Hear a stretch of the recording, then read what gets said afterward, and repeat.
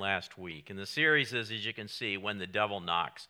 And, I don't like to talk about the devil. He's not the one I want to focus on. I want to focus on Jesus. I don't want to focus on one whose stated purpose is to destroy me. But the reason I'm excited about this series is that when the enemy comes knocking at our door, he knocks as one who's already defeated. He knocks as a defeated enemy. I love the story of Smith Wigglesworth. How many are familiar with Smith Wigglesworth? You've heard that name at least. Smith Wigglesworth was a British evangelist in the late 19th, early 20th century, and had a powerful supernatural ministry. And he wrote one day. He wrote about an experience which he had, in which he had an encounter with the devil. And I want to read that to you this morning. He and his wife, Polly, were in bed, and he says, "We were sleeping one night when the manifestation of evil filled the room and the spirit of fear gripped us both." Now, stop right there for a minute. I've felt that before. I've felt that where you felt like the enemy was right there in the room. Now, I didn't see him, but I've had that experience, and it was terrifying. As an adult, I was terrified. So, he has an experience like that. It says, the manifestation of evil filled the room and spirit of fear gripped both of us. Polly was so frightened she could not open her eyes. I suddenly sat up in the bed and saw the devil. I rubbed my eyes to be sure it was him. I said, "Oh, it's only you." I then turned to Polly and told her to go back to sleep. It was nothing of consequence. And I laid my head back down. Suddenly, an overwhelming sense of peace and love filled the room, and we had the most blessed sleep ever. I loved that story because as terrifying and as threatening and as evil as the enemy is, when you know who you are in Christ, and you know that the devil has already been defeated, you're not going to be intimidated by him. You're not going to be intimidated by his attacks.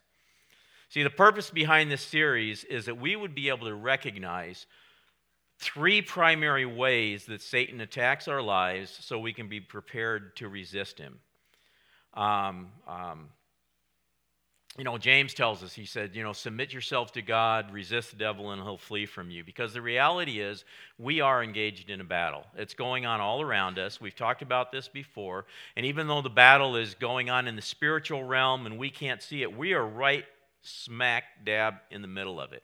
It is going on around us. And I've said before, it's like our lives are the battlefield, And we're the battlefield, we're the trophy, the prize, whichever, and there's this battle going on for us.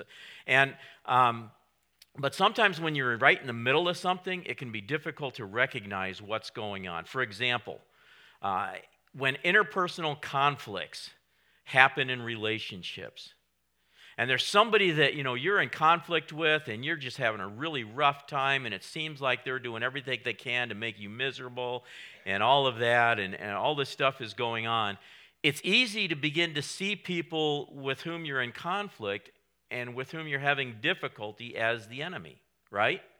They just seem like they're out to destroy me. That's the enemy. And the thing is, they're not. The Apostle Paul tells us in Ephesians 6:12, he says, we are not fighting against flesh and blood enemies. I mean, the fight is real, right? The fight is real, and it can affect our relationships, but it's not the people who are the enemy. He says, we're not fighting against flesh and blood enemies, but against evil rulers and authorities in the unseen world, against mighty powers in this dark world, and against evil spirits in the heavenly places. And that's an important truth to realize because it has tremendous impact on our relationships. Tremendous impact on how we relate to the people around us. Sometimes when we're in conflict with people, we begin to view the enemy or view them as the enemy. But Paul says people aren't the enemy. The devil's the enemy. Our enemy is the enemy. People are not our enemy. And that's worth remembering, especially if it's another believer. Sometimes, once in a while, one believer can have conflict with another one. Has that ever happened to you? No, not at all. It happened to me one time, I remember. And it's good to remember. I love what John Wimber used to always say, my brother is never my enemy. So that's good to keep that in mind. The person is not the enemy. It's the spiritual force that's at work in the situation that's the enemy. Now, last week we said there were 3 strategies that the enemy uses, at least 3 strategies he uses to attack us. And we looked at the first one last week. We said that Satan is the deceiver who attacks our mind with lies. He does that by, he attacks the Word of God, and he tries to twist what God says for the purpose of getting us to doubt God's goodness. Because if he can get us to doubt God's goodness, then he's brought all kinds of insecurity and all kinds of trust issues in our lives and all kinds of worry and all kinds of fear if he can get us to doubt God's goodness. Next week, we're going to see that Satan is the destroyer who will attack our will with pride. But this week, I want to talk about the fact that Satan is the accuser who attacks our heart with accusations, constantly throwing accusations at us and against us. Much like 2 political candidates, or opponents, I should say, in an election year, right? Just like that, just constantly throwing accusations back and forth. Only the thing is, he never lets up. At least with politicians, once the election is over, you stop getting all those cards in the mail, you stop seeing all the ads on TV, and or either that or they just move over to the news, whatever. But it lets up a little bit. Not so with the accuser. He's constantly accusing us, or just waiting for us to slip up so he can accuse us some more. And the thing is about accusations, whether they're true or not, they can hurt. They can hurt, right? But they don't have to defeat us. They don't have to defeat us. Isaiah prophesied, Isaiah 54:17 says, "No weapon turned against you will succeed. You will silence every voice raised up to accuse you." Accusations are one of the key weapons that the enemy uses against us, but they don't have to defeat us. Now, I want to take a look at our accuser. Listen to what the Apostle John said in Revelation 12:10. John has this vision. He's taken up into heaven, and the spiritual realm has just been opened to him. He gets a view of the spiritual realm, and he's shown things to come and things that are, and all this stuff going on. And then he says in verse 10 of Revelation 12, "Then I heard a loud voice shouting across the heavens." Okay, John's saying this. "I heard a loud voice shouting across the heavens. It has come at last, salvation and power, and the kingdom of our God and the authority of his Christ. For the accuser of our brothers and sisters has been thrown down to earth, the one who accuses them before God day and night." The word accuser there is the Greek word diablos. It is used 35 times in the New Testament, and it means devil, adversary, accuser. That's what the word means, just what we think it does.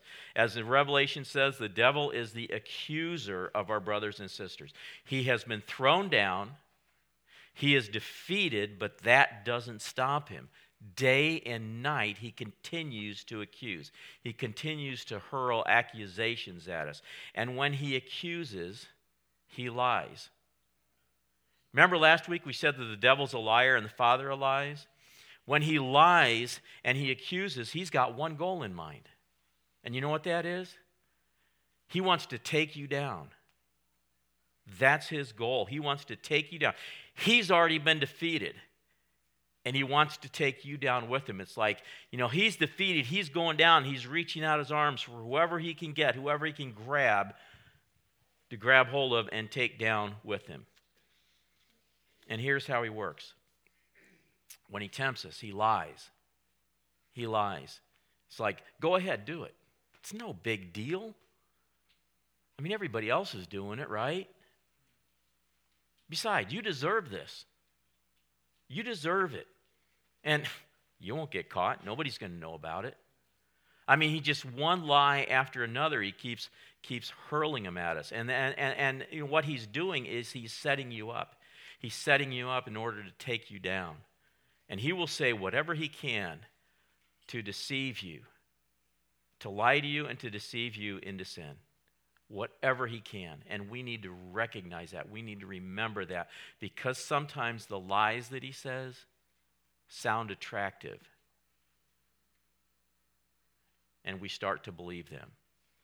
So, last week we talked about how he deceived Eve in the garden, questioning God's word and trying to get her to doubt God's goodness. I mean, if the devil can get us to doubt that God is always good, then he can put a major stumbling block in our lives. So, when the devil talks to you about God, he lies. He lies. When he talks to you about God, he lies. God doesn't care. God doesn't know. He's not aware of your situation, or he doesn't love you. It's lies. He does not want you to know the truth about God, because the more you know the truth and the more you understand the truth about God and his goodness and the scope of his love for you, then the more you'll want to live for God, the more you'll want to please him, the more you'll just say, I'm going all in with Jesus. So he lies to keep us from that. The more you grasp the goodness of God, the more you're going to be able to trust him, even when it's difficult to understand or you don't understand what is going on in the middle of your situation, why this is happening, why this doesn't change, and why this, if you doubt the goodness of God, then it becomes difficult to trust him. So when the devil talks to you about God, he lies. And when the devil talks to you about you, he accuses. He accuses. He attacks your worth. Things like, you're no good. You're worthless. Nobody could love you. You're pathetic. You'll never amount to anything. You ever heard any of those? Yeah. See, the thing is, he's got the same thing he just keeps saying to so many different people, to all of us really. But he keeps throwing out these accusations that attack not only what we've done, but who we are. So today I want to talk about how to overcome the voices of the accuser. And we're going to turn to the writings of the prophet Zechariah. And I want to set this up for you before we get into it. Zechariah has a vision. And it's a vision of a courtroom in heaven. And in this courtroom, there's three people. First of all, we see God. He's the judge. God, the Lord, he's the judge. And then there's Joshua. Now, Joshua is the high priest, and he's the one that's on trial here. So he's the accused. And then we see Satan, who is the prosecutor. Satan is trying to convince God of Joshua's guilt. Let's read starting in verse 1 of Zechariah 3. Then he showed me Joshua the high priest standing before the angel of the Lord, and Satan standing at his right side to accuse him. The Lord said to Satan, "The Lord rebuke you, Satan, and the Lord who has chosen Jerusalem rebuke you. Is not this man a burning stick snatched from the fire?" Now Joshua was dressed in filthy clothes as he stood before the angel. So here we've got it. Joshua standing before the angel of the Lord. Okay, now whenever you see the phrase the angel of the Lord in the Old Testament, most scholars or theologians say that is a pre-incarnate or an Old Testament appearance of Christ. Okay? Now, because remember, Christ is eternal. He always was and always will be. It wasn't just when Jesus was born, all of a sudden, there's a second member of the Trinity. There's, it wasn't that. He existed ever from eternity past. What happened at Jesus' birth is the Son of God took on a human body and was now 100% God and 100% human. But when you see the phrase, the angel of the Lord, they call that a Christophany. In the Old Testament, it's an Old Testament appearance of the Word or of Christ, the second person in the Trinity. Yeah, Old Testament appearance of him before the birth of Christ. So, anyway, Satan is standing here accusing Joshua, and the issue is this. Joshua has filthy robes. He's got filthy robes. And he was the high priest. Now, as high priest, his robes were supposed to be spotless. They were always supposed to be clean because filth in scriptures was always symbolic of sin. But his robes are filthy. So Satan comes up and says, look at those filthy robes that high priest is wearing. You call him a high priest? He thinks he calls himself. Look at him. And he's pointing to his robes and he's accusing him. And the Lord rebuked him. And when he rebuked him, he said, Is not this man a burning stick snatched from the fire? He calls him a burning stick, snatched, burning snick. Here I go again. He calls him a burning stick snatched from the fire. In other words, okay, yeah, robes are dirty. He is guilty. But guess what? He's not going to receive the punishment. It's not going to be placed on him.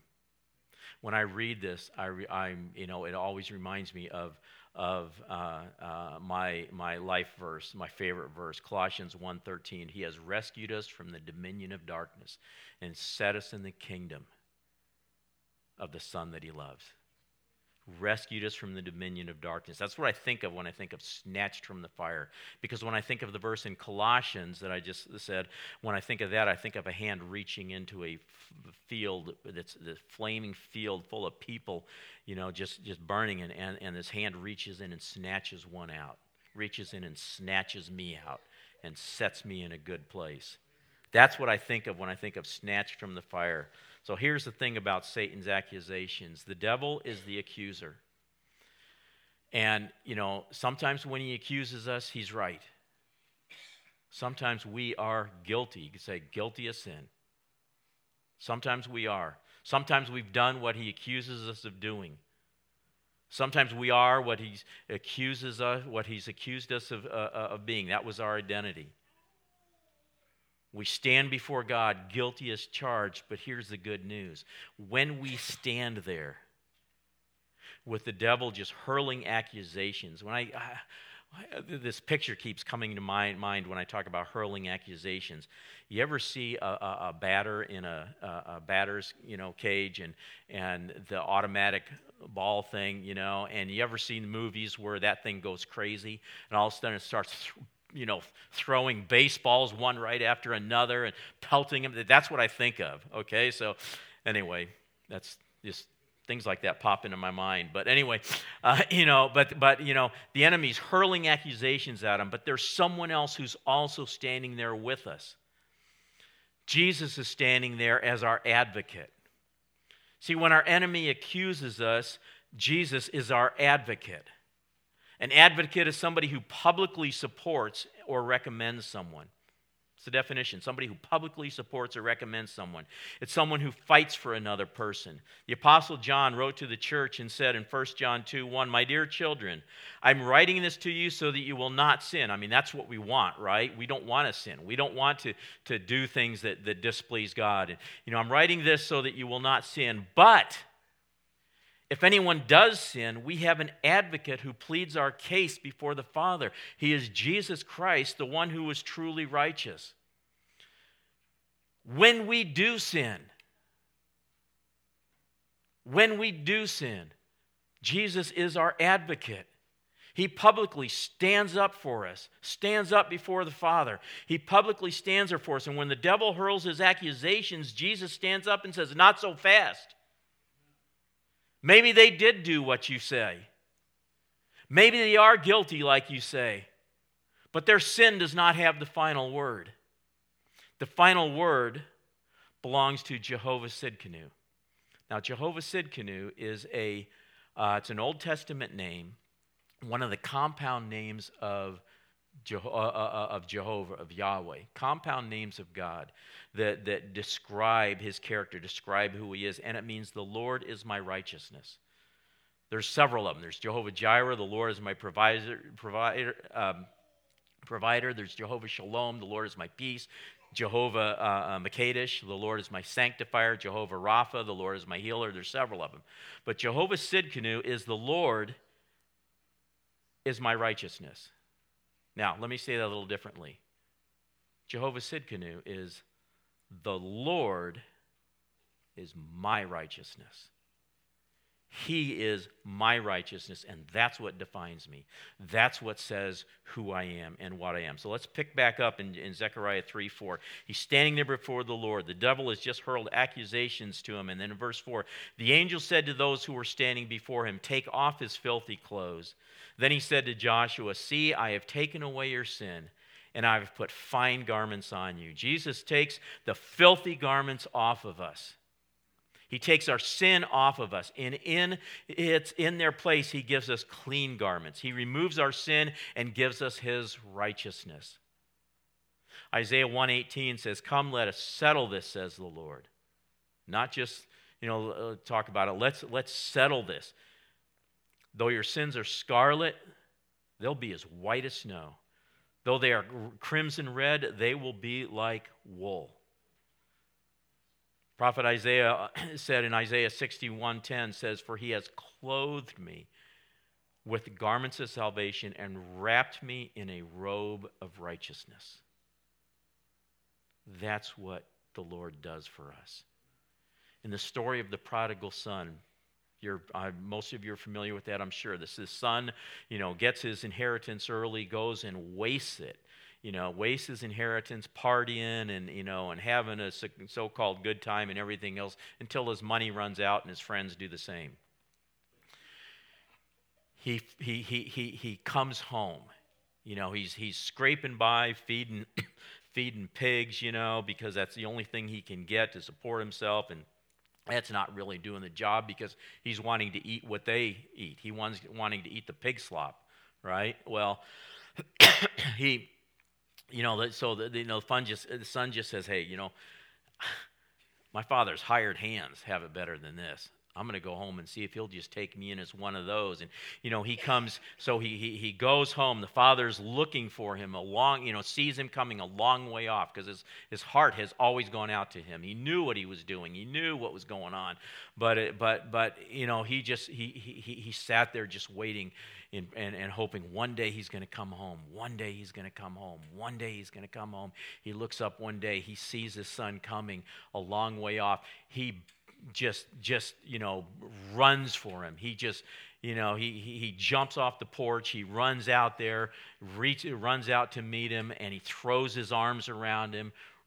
Gives him the biggest bear hug. He's so happy that the son can't even get out what he starts to say. He goes, I've sinned against God and I've sinned against you. And the father says, no, enough. And he says to his servants, bring him what? Bring him the best robe. Put a ring on his finger, sandals on his feet. Bring him the best robe. And he does that, the best robe, a clean robe, and puts it on him. All of this imagery of taking off filthy robes and putting on clean ones, it's a picture of what Jesus does for us when he removes our sin, like taking off a filthy garment. Parents, let me just say one word: blowout. Have you ever had that? Have you had that? Have you had that happen to you, to your kid? Spin out. Now, I'm going to add one more word to it. Toddler blowout. Right? Get that image in your mind. Think of that, up the back and down the legs and up the sides. And that, that's what we stand like. That's what we stood like in our sin before God. But the thing is, he removes our sin. He takes it off. He cleans us up, and he gives us the robe of his righteousness. Not one that we earned ourselves, not the one that we went out and bought, but he gives us the robe of his righteousness, the best robe. Back to Joshua in Zechariah 3, verse 5. Then I said, put a clean turban on his head. So they put a clean turban on his head and clothed him while the angel of the Lord stood by. The angel of the Lord gave this charge to Joshua. This is what the Lord Almighty says. If you'll walk in obedience to me and keep my requirements, Then you will govern my house and have charge of my courts, and I will give you a place among these standing here.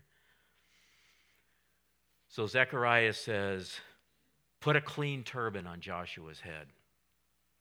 Now, according to Exodus 28:36, since Joshua was the high priest, there would be a plate on the front of that turban, and it would say, Holy to the Lord. Holy to the Lord. That's what described Joshua. Not the filthy, robes that he was wearing. But he's now holy to the Lord. Then the Lord gave this charge to Joshua. It says, if you'll walk in obedience to me, if you'll keep my requirements, then I'll govern my house and have charge of my courts, or you will govern my house and have charge of my courts, and I will give you a place among these standing here. So here's what's going on. Joshua the high priest is guilty. He's been accused and he's guilty. His robes were filthy. His life wasn't what it should have been, especially as that of high priest. So Satan comes and accuses him before the Lord. And, the accusations were true. The robe was filthy. But Joshua has an advocate who stands up for him, and his sin is removed from him. And he's now clothed with the righteousness of the Lord. There is therefore now no condemnation for those who are in Christ Jesus, Romans 8:1 says. No condemnation for those who are in Christ Jesus. Then the high priestly turban is placed back on Joshua's head because the Lord wasn't done with him yet. It wasn't just he was the high priest. It was a high priestly turban that said, holy to the Lord, and he's given in charge. See, instead of looking at Joshua's past, the Lord looks at his future, and he says, I still have work for you. I still have a ministry for you. And if you'll put your past mistakes behind you, and you'll leave your sin behind you, and you begin to walk in my ways, I am going to use you once again, because I'm not looking at your past. I'm looking at you standing there as the high priest in robes of righteousness, with your sin completely removed. If you're here today and Satan has been hurling accusations at you, may or may not be true, and you feel disqualified from his service, you think you've blown your chance, God's done with you, he's moved on to somebody else, the Lord is saying the same thing to you. He is Jehovah Sidkenu. He is the Lord, your righteousness. And he has removed your garments of sin. He's wrapped you in a robe of righteousness. And he says, now walk in my ways, because he has plans to use you in his kingdom. You are not disqualified. You see, the devil knows your name, but calls you by your sin.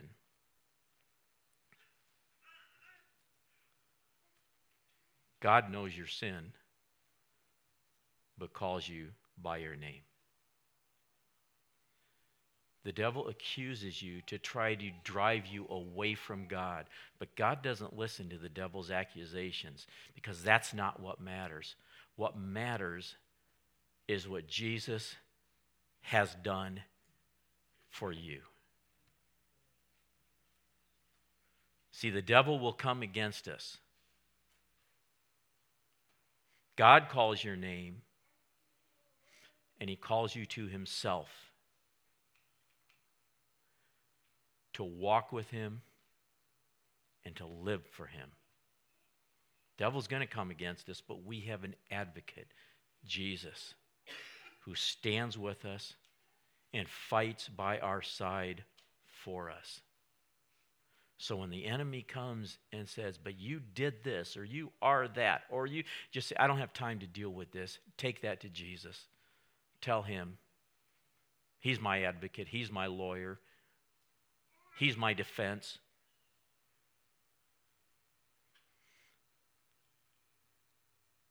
And he's going to fight for me. And because of that, it's a fight we can win when we fight God's way from a position of victory that's already won. See, we talk about this battle, and the battle is real, the struggle is real, and all of that, and every one of us goes through it.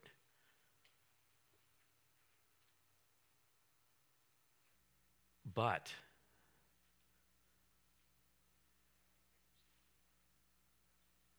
the battle's been won. When Jesus defeated the enemy on the cross and he rose from the grave, the battle, the victory, Jesus won it right there.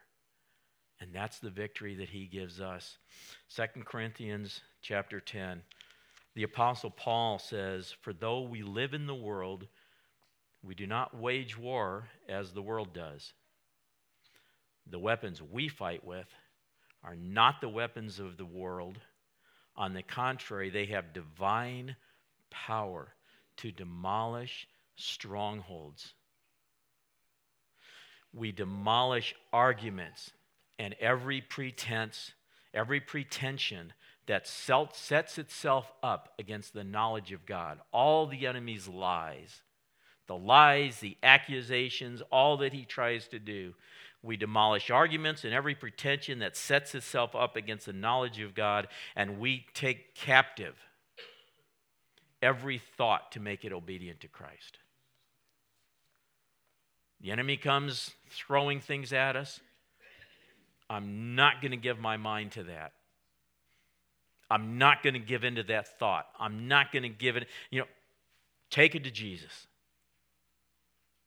Enemy, just take those lies, take those accusations, take them to Jesus. But you really are guilty. I didn't mean to point to you.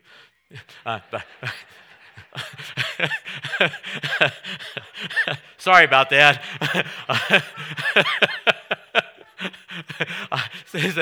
Says, "Oh, Steve, you raise your hand. You have a volunteer to be guilty." Okay. No. Where was I? But you really are guilty. Said, "I know I was, but I'm not anymore," because you can go talk to him about it. You can go talk to Jesus about it. You see that thing right there? You see that cross? You thought you had him. You thought you had him down. You thought you had him defeated. You thought you had him destroyed. But yeah, the third day was coming. And he rose from the grave. And when he did that, he broke the power of sin and death. You can do whatever you want to this physical body. But one day, I'm going to be resurrected like him. And who's going to have the last laugh? Oh, my.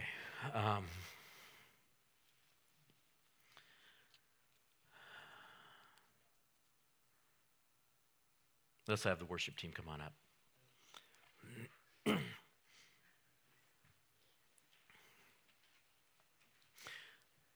The enemy may be accusing you this morning. Maybe this week has been hurling accusations at you. And maybe it's true. But Jesus says that's not what defines you.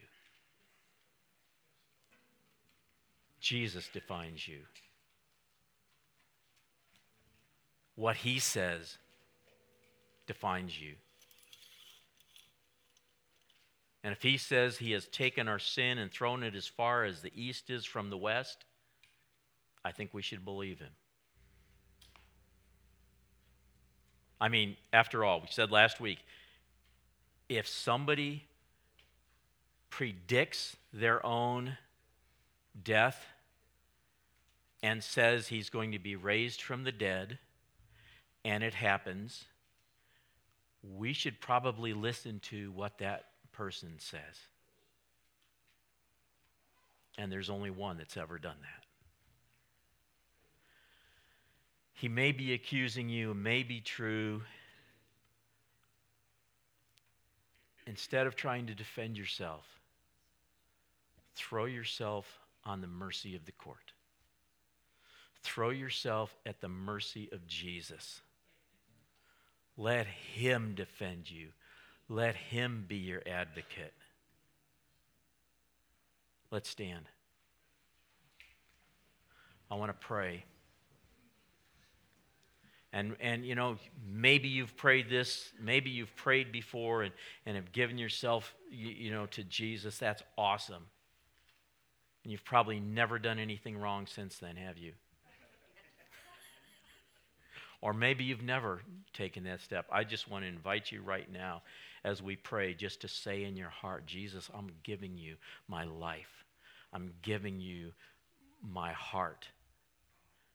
Take away my sin.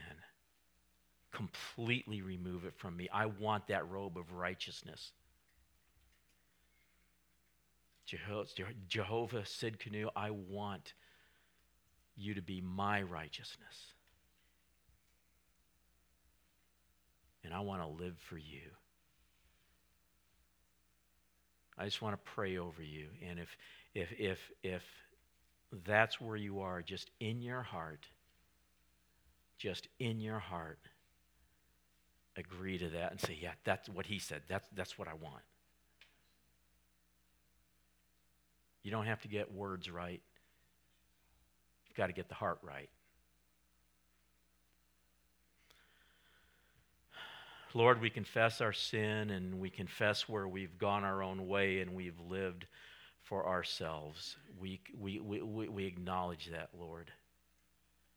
And we want to just give it all to you right now. The enemy has been accusing, and so much of what he says, yeah, we're guilty of. Jesus, be our advocate before the Father. Have mercy on us. Forgive us our sin. Take off the filthy robes and wrap a robe of righteousness around us. Forgive us and cleanse us. And Lord, silence the accuser. Silence his voice. We break the power of the accusations of the enemy. We break the power that those have held over us right now in Jesus' name. They're broken by the authority of Jesus. Jesus, you stand up and you advocate for us. You're our defense. You've taken our filthy robes and you've replaced them with a robe of your righteousness. And now we take captive those accusing thoughts and we throw them down. We want to walk in your ways, Lord, not ours. So break the power of accusations. Break the power of false beliefs about ourselves. And let us see who we are in you, Jesus. And the truth of that, in Jesus' name. Amen. Amen. If you made a decision this morning that you wanted your sin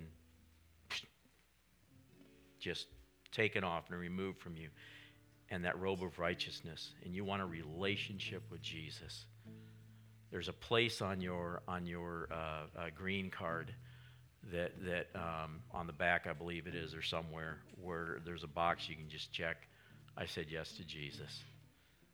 Just go ahead and check that. And in just a moment, the ushers are going to come, and they're going to